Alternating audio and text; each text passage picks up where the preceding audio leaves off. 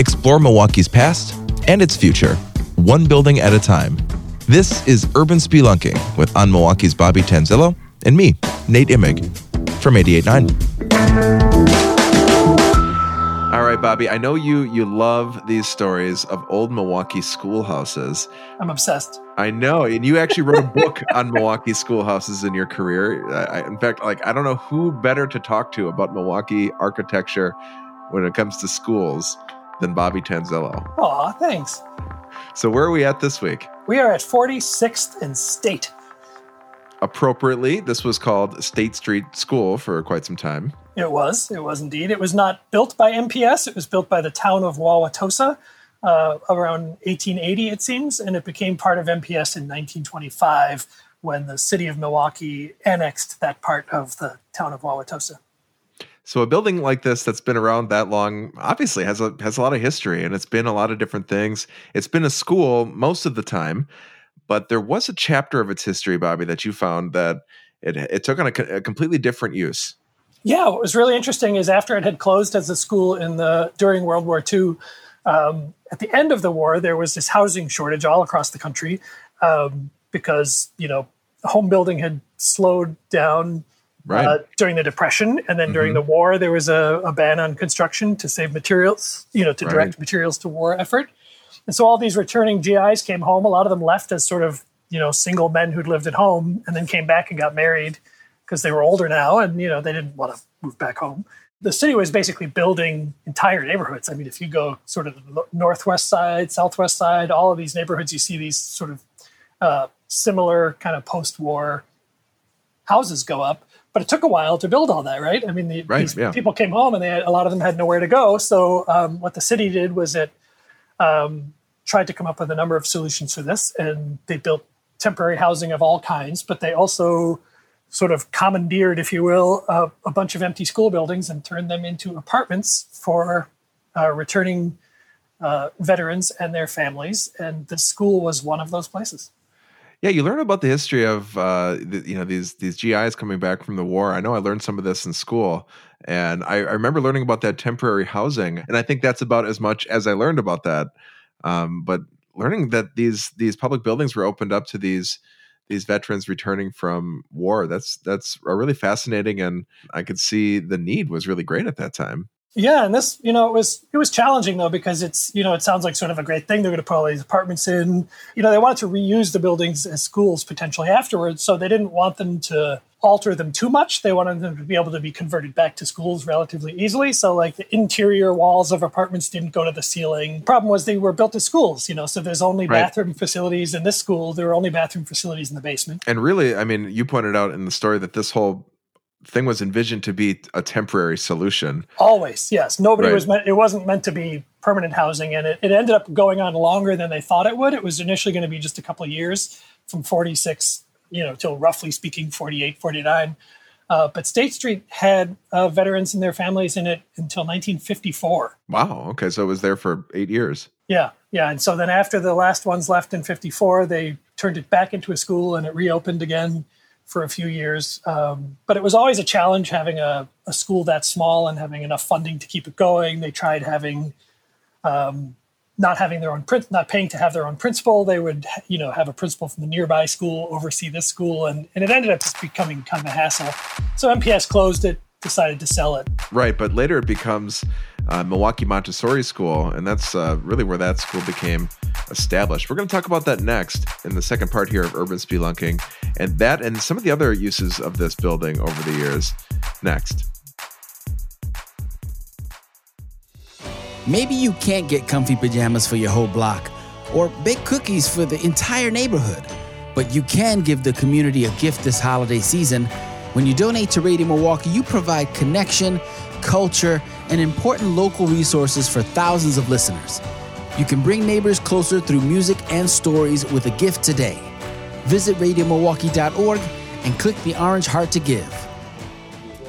And we are back at the former State Street School, also a building that was used, as we talked about, for veteran housing in the 1940s and early 50s.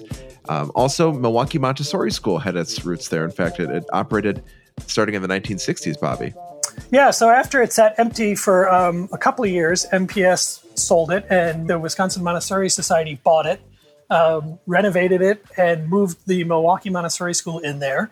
The school had already existed for a couple of years in a church building on the south side, but really this is where it gets its sort of first proper home, and it stayed there from 1964 until I think 1998 before they built their current building in Wauwatosa. So it really established itself in this building, in this 4-room school. Yeah, so anybody who went there during the time before the previous building remembers that as being Milwaukee Montessori School, which is a private school, was a very well-respected Montessori school in the area.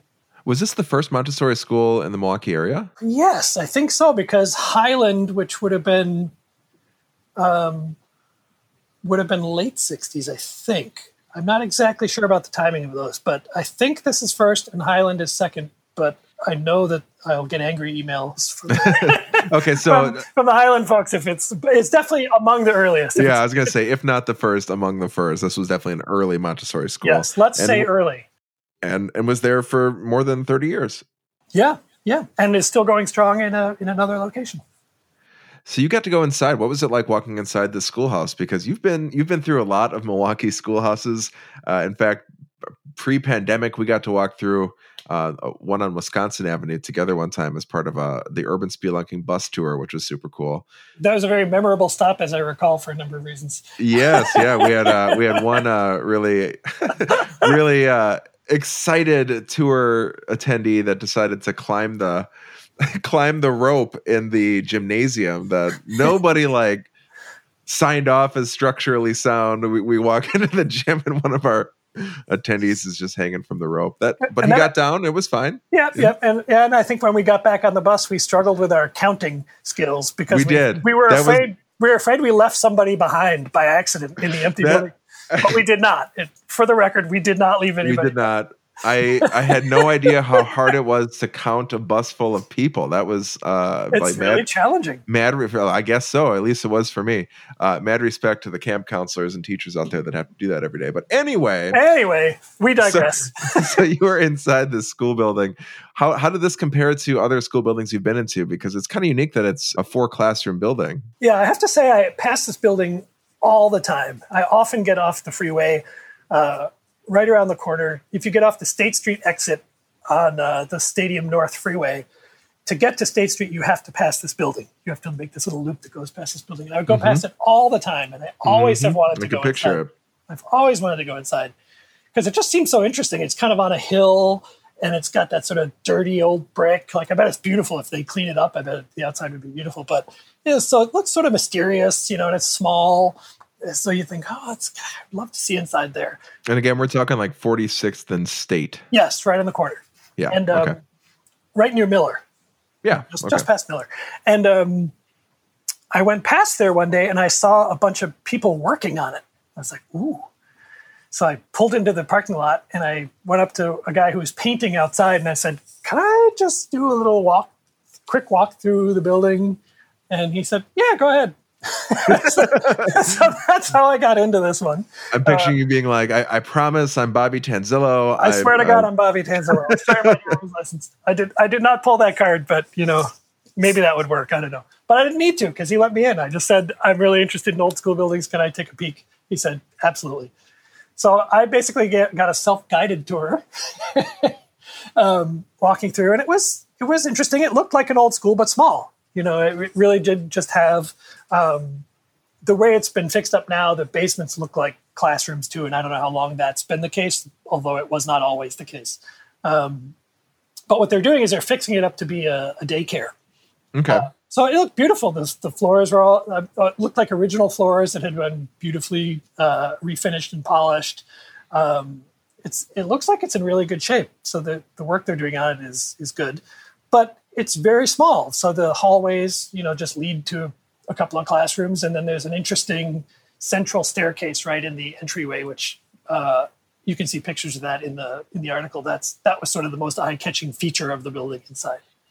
Was there any hint of this veteran housing chapter, or has that been completely erased? Yeah, no, I didn't see anything. It looked if there was anything, I couldn't tell that's what it had dated to. And I think it's probably the fact that it was renovated. Well, first of all, the fact that after the housing was done, MPS converted it back into a school building. And then a few years later, Milwaukee Montessori renovated the inside.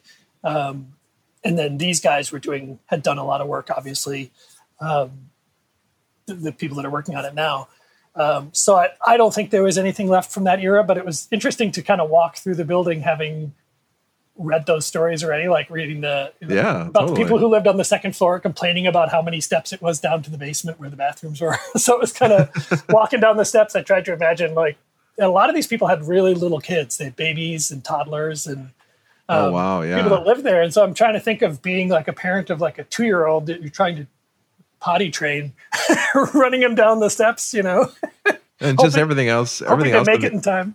Right. Yeah. And then everything else going on in the country at that time as we're coming out of a war and thinking about this only supposed to be a temporary arrangement while literally, part of Milwaukee is being built.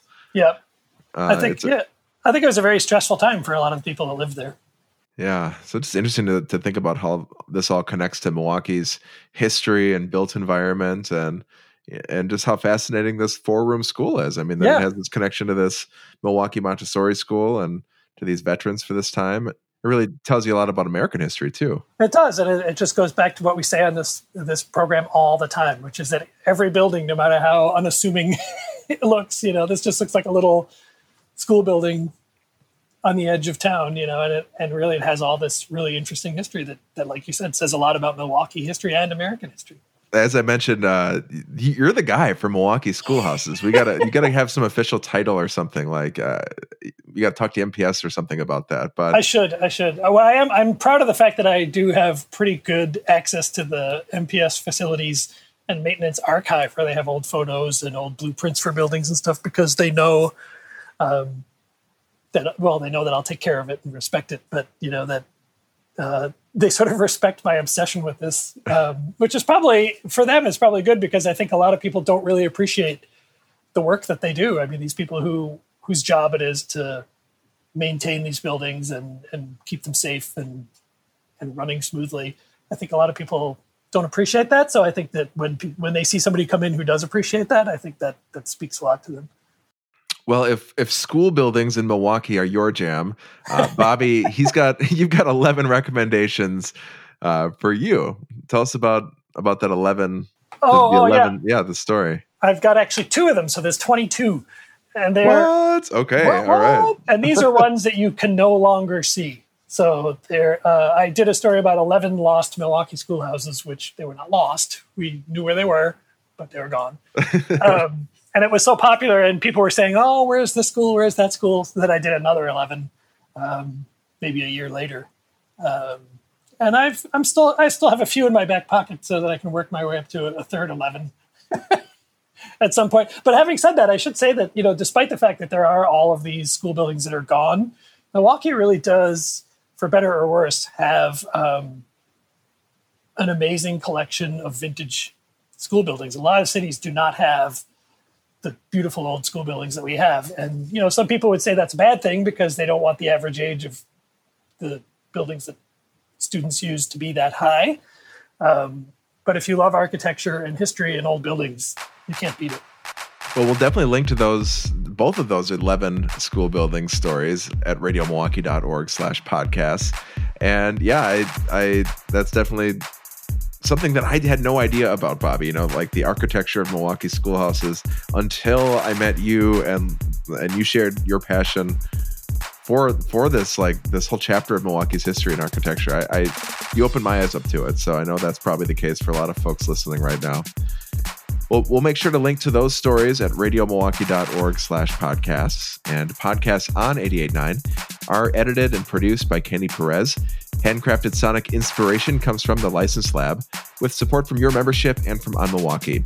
Subscribe to this podcast and all of 88.9's podcasts. We've got one on film, food, and music at radiomilwaukee.org/podcast. And be sure to go to onmilwaukee.com and check out more photos and history. Bobby, there's so much more in your stories than we can even get to here in the podcast. So go to On Milwaukee and read the rest of that as well. On Milwaukee's Bobby Tanzilo. Thanks. Thank you.